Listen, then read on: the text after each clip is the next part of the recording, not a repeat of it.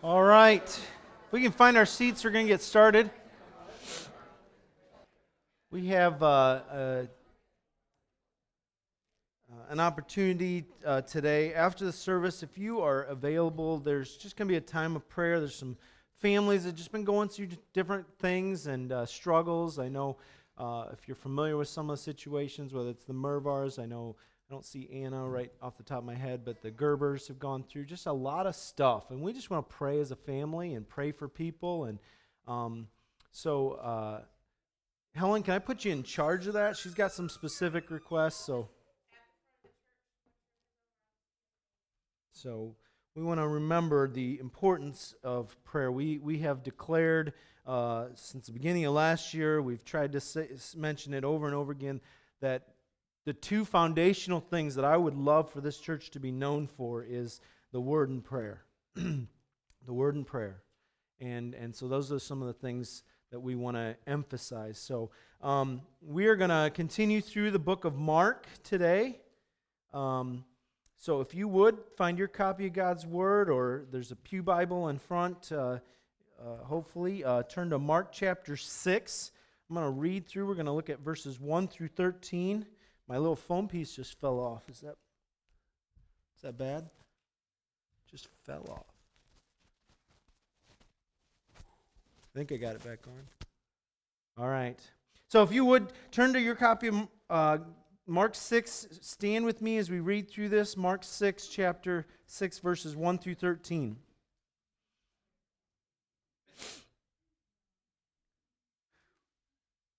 You know, one of the reasons why, there's two reasons I read this. One is to help me get my thoughts collected again, and two, because I want us to remember that this is what we're talking about, not Nate's ideas. It's the Word of God. So Mark chapter 6, starting at verse 1, it says, "He went away from there and came to his hometown, and his disciples followed him. And on the Sabbath he began to teach in the synagogue, and many who heard him were astonished, saying, 'Where did this man get these things? What is the wisdom given to him? How are such mighty works done by his hands? Is not this the carpenter, the son of Mary, and brother of James and Joseph, and Judas and Simon? And are not his sisters here with us?' And they took offense at him.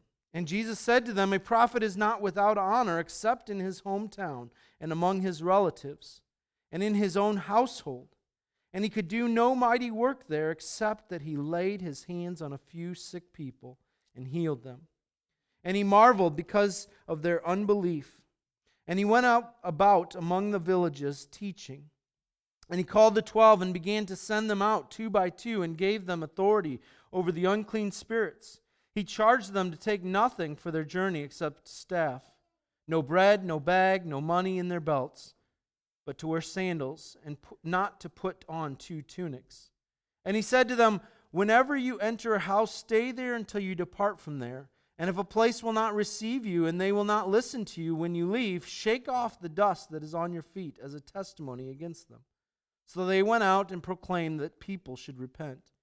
And they cast out many demons and anointed them with oil, many who were sick, and healed them." Let's pray. Heavenly Father, we thank you for your word. Father, I pray that you would just speak to us this morning, that you would speak truth.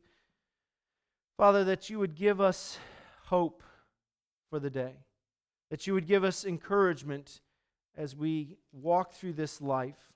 And so, Lord, we also pray that you would challenge us and exhort us to walk in truth. Lord, we thank you for your word. We ask for your blessing. In Jesus' name, amen. Please be seated.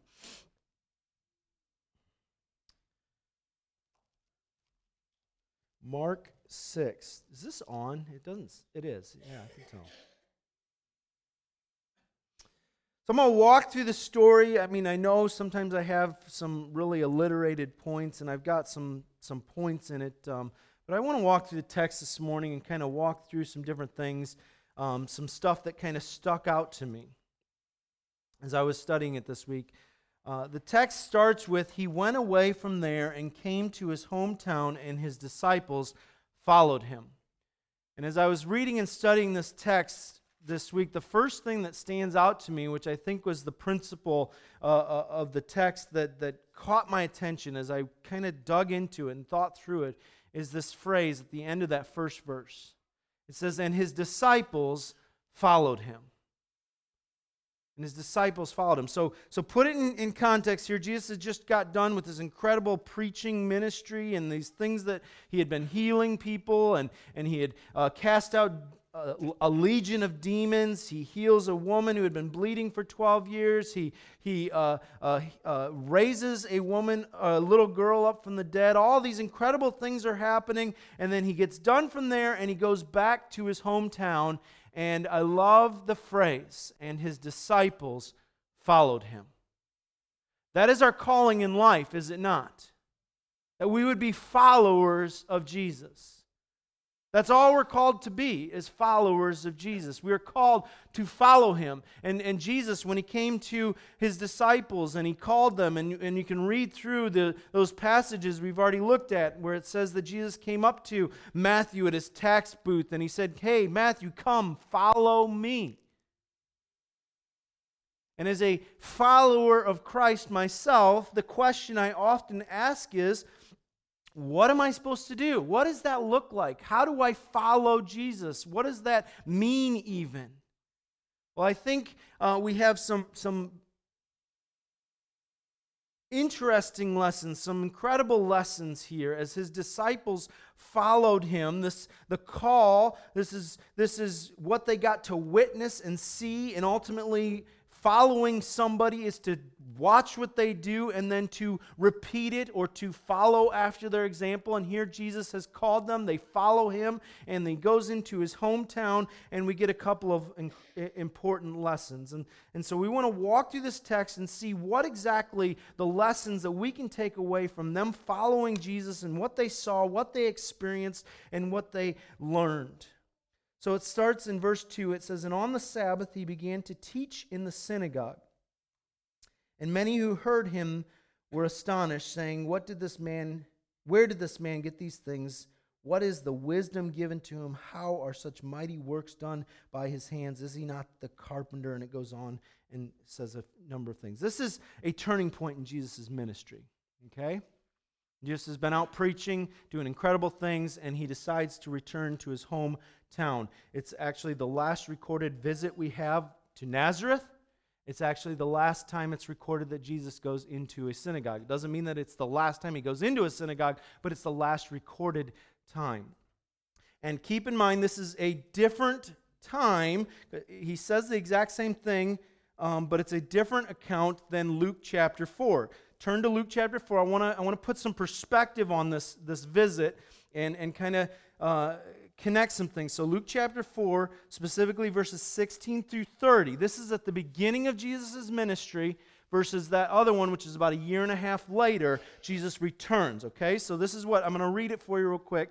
Luke chapter 4, starting at verse 16, it says, and he came to Nazareth, where he had been brought up, and as was his custom, he went into the synagogue on the Sabbath day, and he stood up to read. And the scroll of the prophet Isaiah was given to him. He unrolled the scroll, and he found the place where it was written, the Spirit of the Lord is upon me, because he has anointed me to proclaim good news to the poor. He has sent me to proclaim liberty to the captives and recovering of sight to the blind, to set at liberty those who are oppressed, to proclaim the year of the Lord's favor. And he rolled up the scroll and gave it back to the attendant and sat down. And the eyes of all in the synagogue were fixed on him. And he began to say to them, today this scripture has been fulfilled in your hearing. And all spoke well of him and marveled at the gracious words that were coming from his mouth. And they said, is not this Joseph's son? And he said to them, doubtless you will quote to me this proverb, physician, heal yourself. What we have heard you did at Capernaum, do here in your hometown as well. And he said, truly, I say to you, no prophet is acceptable in his hometown, but in truth, I tell you, there were many widows in Israel in the days of Elijah, when the heavens were shut up 3 years and 6 months, and a great famine came over all the land. And Elijah was sent to none of them, but only to Zarephath in the land of Sidon, to a woman who was a widow. And there were many lepers in Israel in the time of the prophet Elisha, and none of them was cleansed, but only Naaman the Syrian. Now listen to this. When they heard these things, all the synagogue were filled with wrath, And they rose up and drove him out of the town and brought him to the brow of the hill on which their town was built, so that they could throw him down the cliff. But passing through the midst, he went away. That's the beginning of his ministry. He walks into Nazareth. Notice a couple of things. It says, as was his custom, he went into the synagogue on the Sabbath day. He went the first time alone. He didn't have his disciples. The second time, he brings his disciple. First time, there were no miracles. This time, it tells us later on in the text in Mark chapter 6 that a few miracles were done. And the first visit, he was kicked out. They went to throw him over the cliff. The second time, they're just completely indifferent and apathetic towards him. Okay? He went into the synagogue. Luke tells us it was his custom. You have to understand what's going on here, that Jesus had been to this synagogue probably over 1,000 times. If you do the math, from the time he was a young boy, he grew up in this town, till the time he was 30, probably went 52 weeks out of the year. You multiply that up, it's over 1,000 times. They knew him there. It's a small town. Nazareth is a small town. Everybody knew him there. Everybody knows everybody. If you grew up, I grew up in a small town. Everybody knows everybody. There's nothing that gets out. And the newspaper is trying to figure out who did what. And we can gossip about who did what bad thing that week. Everybody knows everybody. But side application, this thing is not going to stay on. Side application, I want you to understand something that I found fascinating. It is not necessarily in theme with the rest, but I thought it was just fascinating. Jesus always gathered with God's people because he thought it was important. Why is that so significant here? Because we have such a fickleness to us that we think going to church, for example, is about what we can receive. And the reality is, Jesus understood the importance of being with God's people, and so it was his custom that he was going to be there. And he went, and sometimes we have the thought that, I don't like that church, and it's not perfect, and you know what, no church is perfect, but at least your church isn't trying to throw you off a cliff. And Jesus still went back. Think about that for a moment.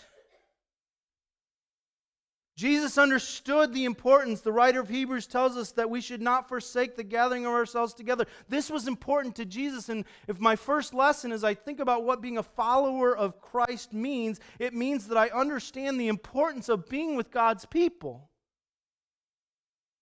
That Jesus went even to a place where they scorned him, and they did not want to be with him. I pray that that is not our church, by the way, but I pray that people would want to be with God's people. And if we are a family, we want to be with God's people.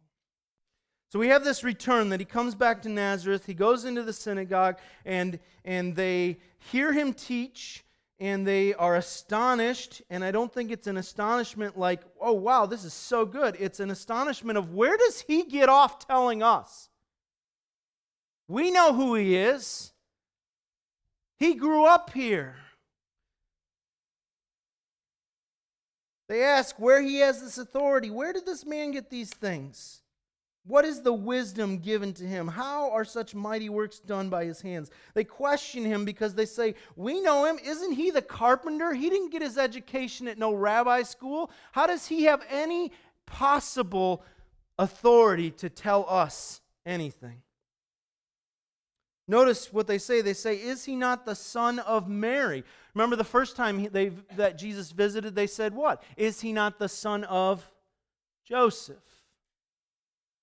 A year and a half later, it's the son of Mary. You know why? Because that is a derogatory expression. Because a good Jew would be the son of their father always. But Joseph was not the legitimate father of Jesus, and so they would go back to what the Pharisees would do and say, we have Abraham as our father. We're not born of illegitimacy like you are. the people there would have known the story, and they would not have believed in the Immaculate Conception and the virgin birth of Jesus. They would have believed that Mary had conceived Jesus out of wedlock and he was illegitimate. So why not just say, hey, you don't have any authority here. You're the son of illegitimacy.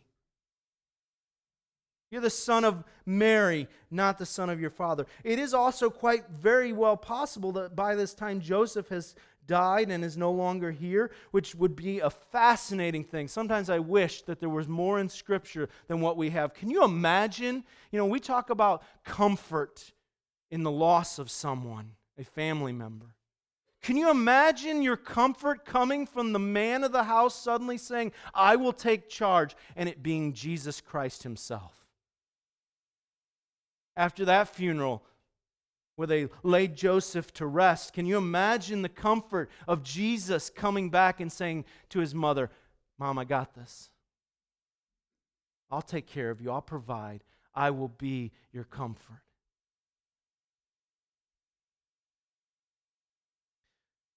They talk through, is he not the son of Mary and brothers James and Joseph and Judas and Simon? And are not his sisters here with us? I mean, you think about it. Jesus is there, and it is quite possible, probably most likely, that in that audience was Mary and Jesus' 4 brothers that we know of, and his at least 2 sisters, because it's plural. We don't know how many he had, but at this time we know that they didn't believe Jesus. I mean, They came to Jesus and they say in Mark chapter 3 verse 21, his brothers say, that they're coming. They hear about what Jesus is saying, and they literally say he's out of his mind, verse 21 of chapter 3. They don't believe Jesus. It's quite possible that they were old enough that they were married and had children. Maybe Jesus' nieces and nephews are in the audience.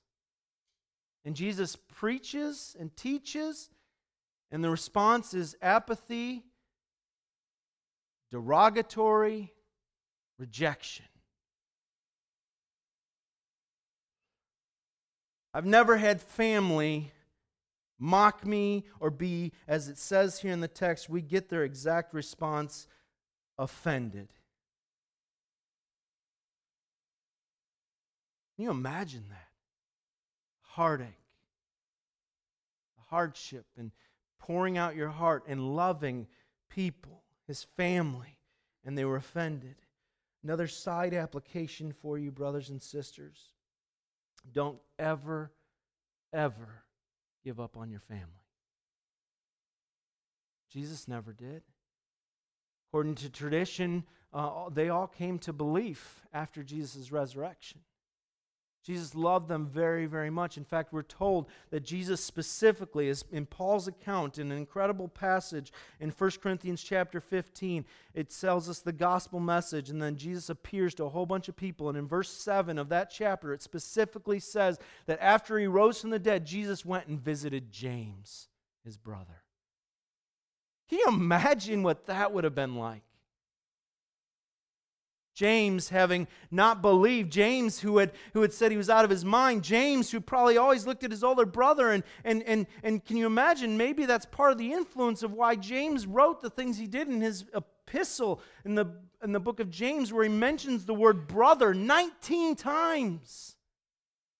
Thinking about his older brother, his big brother that took care of the family, the things that he said maybe, that he had said to the Son of God, that he had declared that he was out of his mind. Maybe those are the very thoughts that came into his mind as he wrote, be aware of your tongue and the words that you speak. Maybe he thought back to the things that he had literally said to Jesus.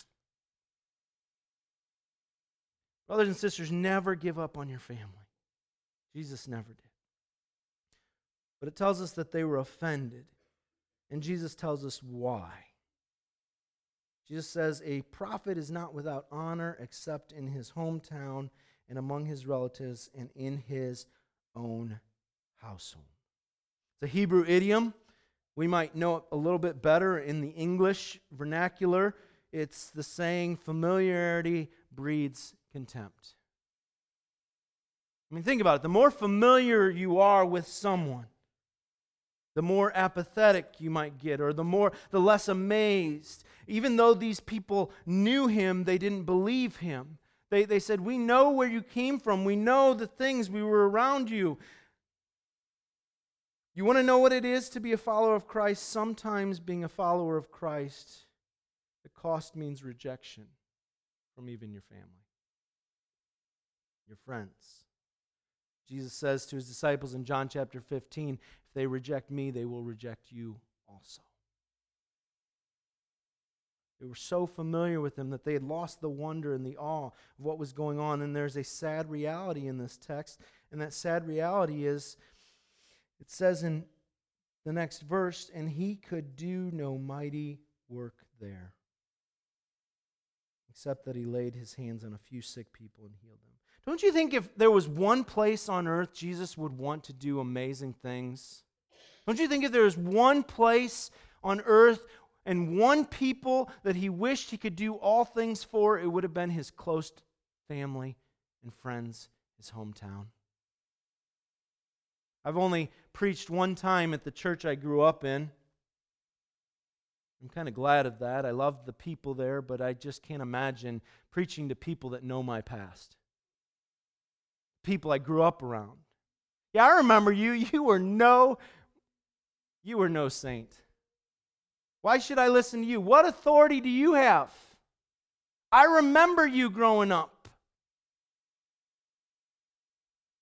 I can imagine that. But don't you think, and believe me, when the opportunity came to preach in my home church that I grew up in, I was excited. I wanted to go because I love those people. I wanted to share what the Lord has done in my life, and I wanted them to know and understand. And I can imagine Jesus being the Son of God who loved people with such immense compassion that he would want his family and his friends to be the ones blessed by his ministry, to pour his love upon them.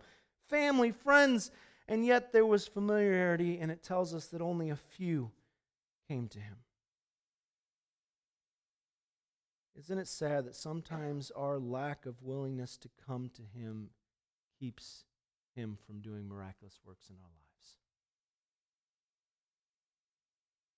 And notice what it says.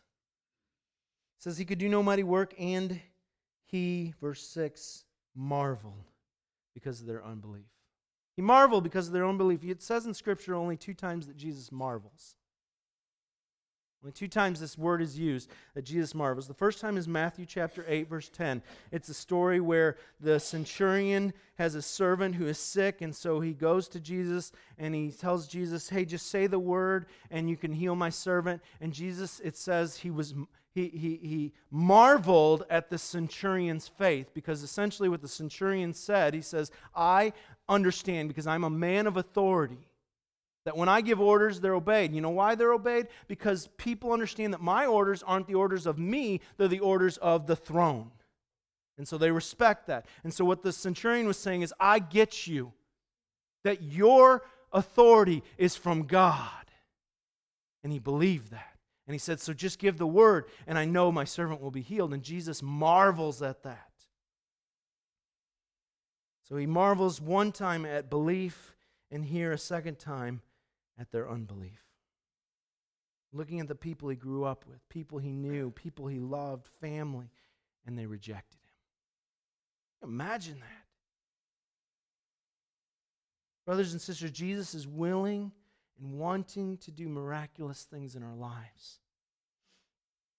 But if we are complacent or doubtful, he will do no miraculous things.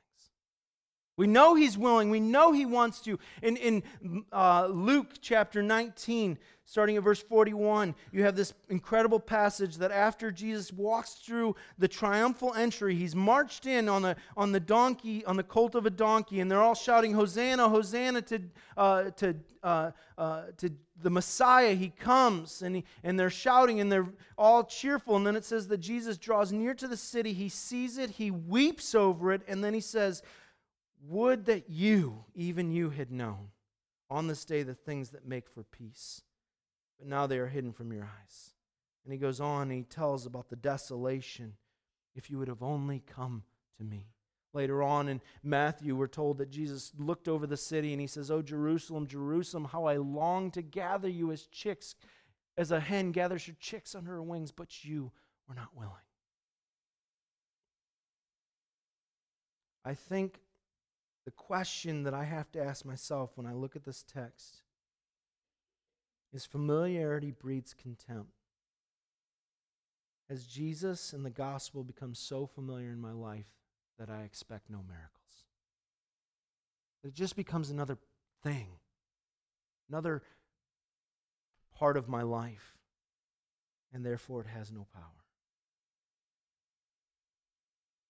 You want to be a follower of Christ? It means that you may be rejected by those who once knew you. It may mean that you are going to be in a lonely place because sometimes you will go to your family and friends and they will reject you, and it is because of their unbelief, and Jesus marvels because they, of all people, should have known there was something different about him. So what is the response of Jesus? He went. He went. He left. And he goes and he preaches around to the surrounding villages. So put it in perspective. Jesus, having been out in this incredible ministry where he's healing countless numbers of people. He's casting out demons. He's proclaiming truth. He's setting the captive free. Remember, in that first passage in Luke, he stands up and he says, this is the prophecy of Isaiah, and it will be fulfilled in me. And you will say, heal yourself, physician. And you will say, perform the miracles in Capernaum that you performed elsewhere. And Jesus did all these miracles, and he comes back to his hometown, and they reject him. And Jesus doesn't stay where he is rejected. He moves on. And then you get this practicum, right? This mission. Starting in verse 7, there's a couple of things I want us to look at. It says that he called the 12 and began to send them out 2 by 2 and gave them authority over the unclean spirits. I think there's a prerequisite when it comes to missions, and the prerequisite is that you must be called to Jesus first. Sounds like a no-duh thing, right? But there are so many people that feel like they're to go, but they haven't been called by Jesus. When I finished ministry school, I had in my mind what I wanted to do. I wanted to be a pastor, and I wanted to go to a church, and I wanted to either plant a church or start a church or to go to a church. And I spent the first 2 years of my ministry in the factory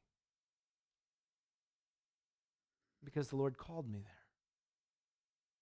And he gave me a ministry there. Understand this. He calls to himself first those whom he sends, then he sends them. And there is a pairing that goes on. He says that he sent them out 2 by 2. Does that mean that when we go out as missionaries, we should only go out 2 by 2? Not necessarily. I think there's a principle that we should never go alone. And when I say that, I mean this, that Jesus always goes with those whom he sends today. That we are never in this ministry alone. There's a power. It says that he gives them authority over the unclean spirits, and it's a different type of wording than what is specifically worded when Jesus appears to the church at Pentecost. It is a different type of power. This is an authority versus the power. It's not dunamis, which is the Greek word for power, that Jesus says that when my servant returns, he will give you power. This is something different. Jesus gave them authority. It was temporary. But what baffles me, and again, there's so many times where I look at a text and I say, I wish there was more written here. He gave authority to Judas. And Judas went out and cast out demons, healed the sick. Judas was a part of the 12. Who got paired up with Judas? Can you imagine that? Later on, after the resurrection, after Jesus is betrayed, I was paired up with Judas. And those are fascinating things to me. It has no relevance to today's sermon, but it's just fascinating to me. Don't you guys ever think that way or walk through a text and be like, man, I wish there was something more here?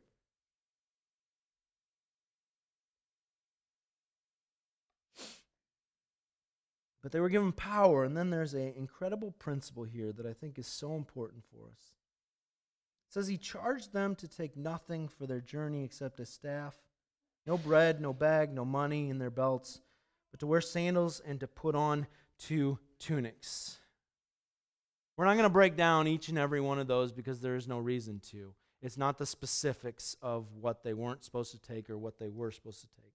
But I think there's a principle. He says, take nothing. What does that mean? I think this is so important for our own ministries, especially as a church and as individuals.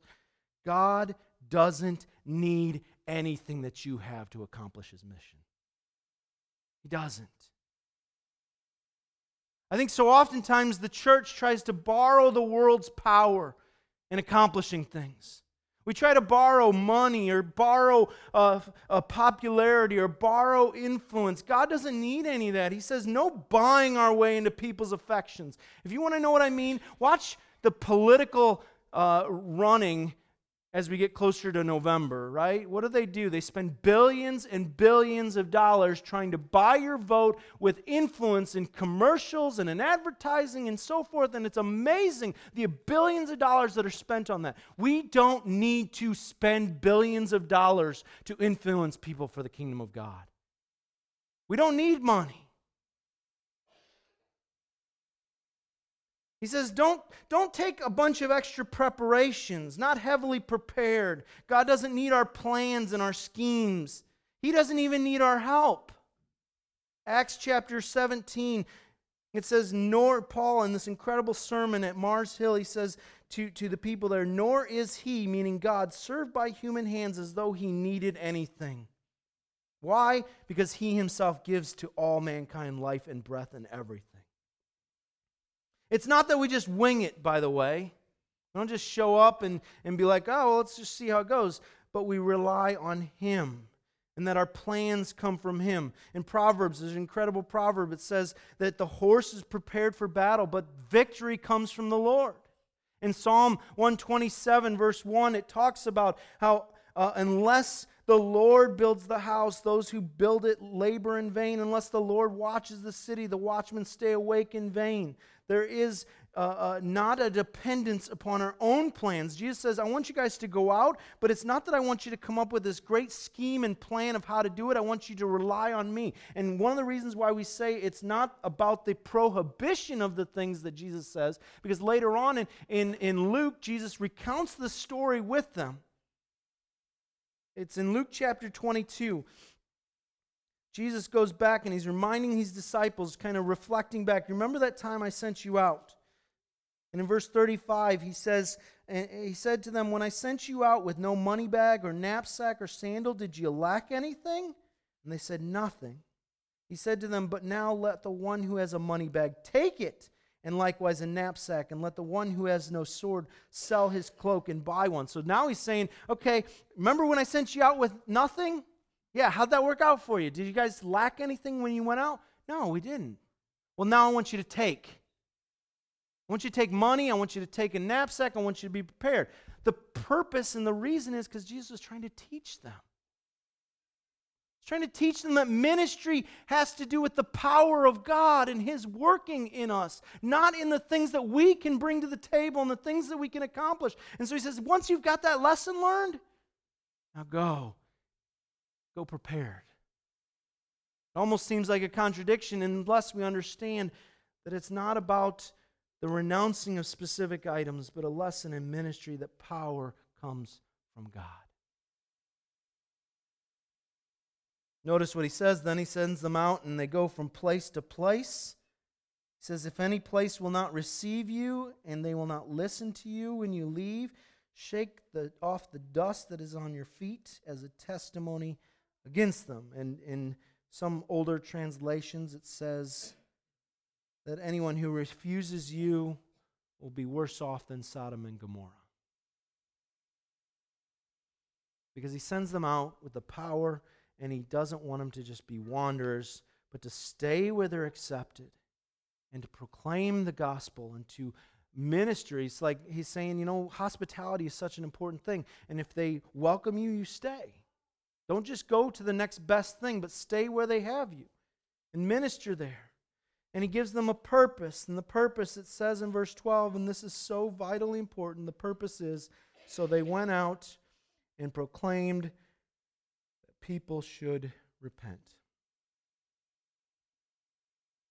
Our ministry and our purpose is to bring men and women and children to repentance.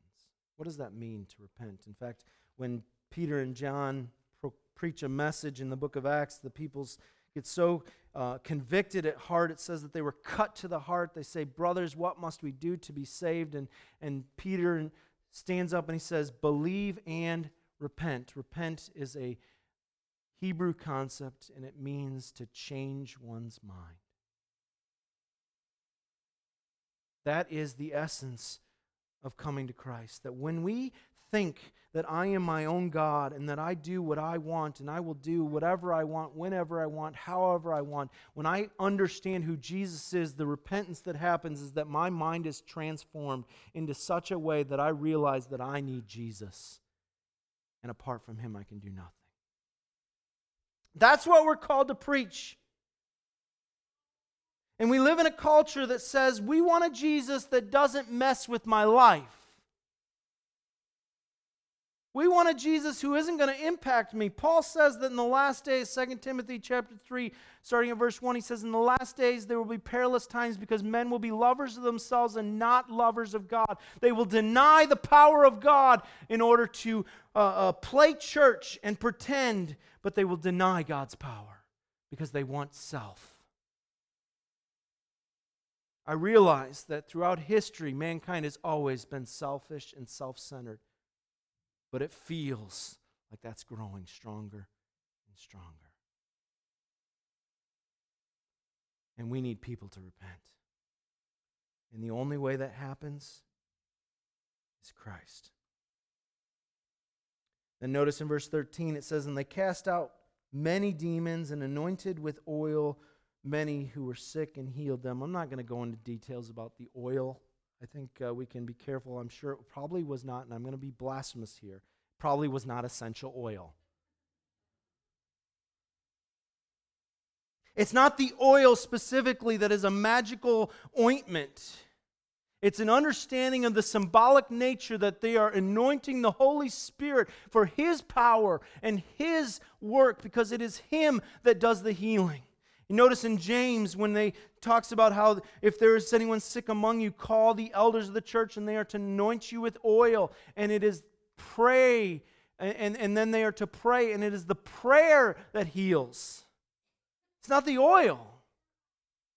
There is a symbolic nature of the Holy Spirit and the authority that comes with it. And it says that they anointed with oil, and they had the authority to cast out many demons. And it is this very thing that when we talk about our ministry, that when we go out, we are to have proof. And so oftentimes we sit here and we say, what is the evidence that that church is growing? What is the evidence that there is a tangible measuring of what makes something, a ministry, successful? Let me tell you what the proof is. The proof is miraculous things that happen because we can sit there and look at them and say, only is that done because they were touched by Jesus Christ. I can tell you of people whose lives have been transformed, that they were drunkards and that they wanted nothing to do with anything good. And then I hear people say, what happened to them? That's miraculous. That their heart was transformed from death to life, and it was only because they were touched by Jesus. Brothers and sisters, you want to know if our ministry is fruitful? We can look and see supernatural things happen that are only explained by being in contact with Jesus. They had authority that Jesus sent them. We have authority. You want proof of that? Look at what Jesus says to the church. When He is raised up, He says that the Holy Spirit will come upon you and you will be my witnesses. You will have power. You will have dunamis. And I wonder if there is no power in us because we are so familiar with Jesus and the gospel that has transformed our lives. We have placed it into mere nothingness. And we've lost its power because we've become complacent with it, because it doesn't move us. Jonathan Edwards once said, he was a huge proponent and also an opponent of the Great Awakening, because he said, we have to be careful because emotions can carry us too far. Emotions should not be what control us, but shame on me if I am not moved to tears by the gospel. to realize the mercy and the grace that God has poured upon me. That's a heart touched, and a heart that is touched. You run across these people once in a while and you're like, that person is so amazing, they're so enthusiastic, they're so filled with joy and excitement. What is it? They have the Holy Spirit and they are excited about a gospel that has transformed their lives. There's a brother that I love so dearly that anytime you're around this guy, you're like, that guy, I've never seen him angry. I'm sure he has his moments, but I've never seen him anything but enthusiastic. And I can tell you why. Because Jesus touched his heart and he loves Jesus so much. Brothers and sisters, we don't need borrowed oil from this world. We live in a society where we talk about importing oil from Saudi Arabia and making them wealthy, and this is a whole political agenda, right? And we import things, but the reality is the church is doing the same thing. We're trying to import from the world a message of various things because we look and we've gotten so familiar with the gospel and we say, well, that can't really change a person's life. I need something dynamic to add to it. No, you don't. You have Jesus Christ and His Word, and He transforms people. Follower of Christ, they followed Him. His disciples followed Him. Are we going to follow Him today? Following Him and what He does and what He calls us to might mean rejection. It might mean rejection from those close to us. It might mean rejection that somebody looks at us and say, yeah, I know who you are. Why should I believe you? I'm familiar with you. You know why they always say it's hardest to minister and to share the gospel with friends and family, maybe even coworkers that you're with all the time. Why is it so hard versus a stranger? Because that stranger doesn't know me. But the reality is, following Christ means that's hard because Christ means repentance and change. It might mean being lonely even in your own house and with your friends. Being a follower of Christ means being with God's people, putting a place of importance on that. It means proclaiming repentance. Repentance is the requirement. Salvation is never on your terms. It's not. It's on God's terms. God's terms are this: your ways are the ways of death. It means that no matter what you do, you are marked and tainted by sin, and there is nothing you can do. In Romans chapter 3, we have this bleak picture of humanity that tells us that there is no one who does good, no, not one, that our lips are filled with venom, and our minds are always conceiving schemes of wickedness. And this is the heart of humanity, that no matter how good you think you are, the reality is that before God you are black, filled with sin and despair and death. And here's the good news. Jesus came, lived among us, was perfect and holy and just. And He said, their punishment is more than they can ever manage. So I will take it. And Jesus dies. He's buried. And the good news is, as Paul writes in that wonderful passage in 1 Corinthians, that this is the gospel, that on the third day He rose from the dead and He appeared to many because He brings life. And He offers that for us. And we need to preach repentance because it is the requirement that we would see God for who He is and our minds would be transformed in such a way that we understand that it is Him and Him alone. Let's pray. Heavenly Father, we thank You for Your word. We thank You for the message of hope. That even when we come to those who might be familiar and they reject the truth, Father, the message of hope is this: that we are not rejected by You. Father, I pray for us this morning that as we seek to follow after You, that we would find hope and encouragement from You and You alone. Father, I pray that we would remember that our ministry and our message is a message of hope and repentance that comes only from you, and we don't need this world's means and methods to accomplish it. God, we thank you that we can follow after you. And that you don't run so far ahead and then look back and say, would you catch up? But no, you wait for us and sometimes you carry us. So Father, I pray that we would remind ourselves of the gospel, that we would not become so familiar that you are not doing marvelous works in our own lives. Lord, we thank you and praise you in Jesus' precious name. Amen.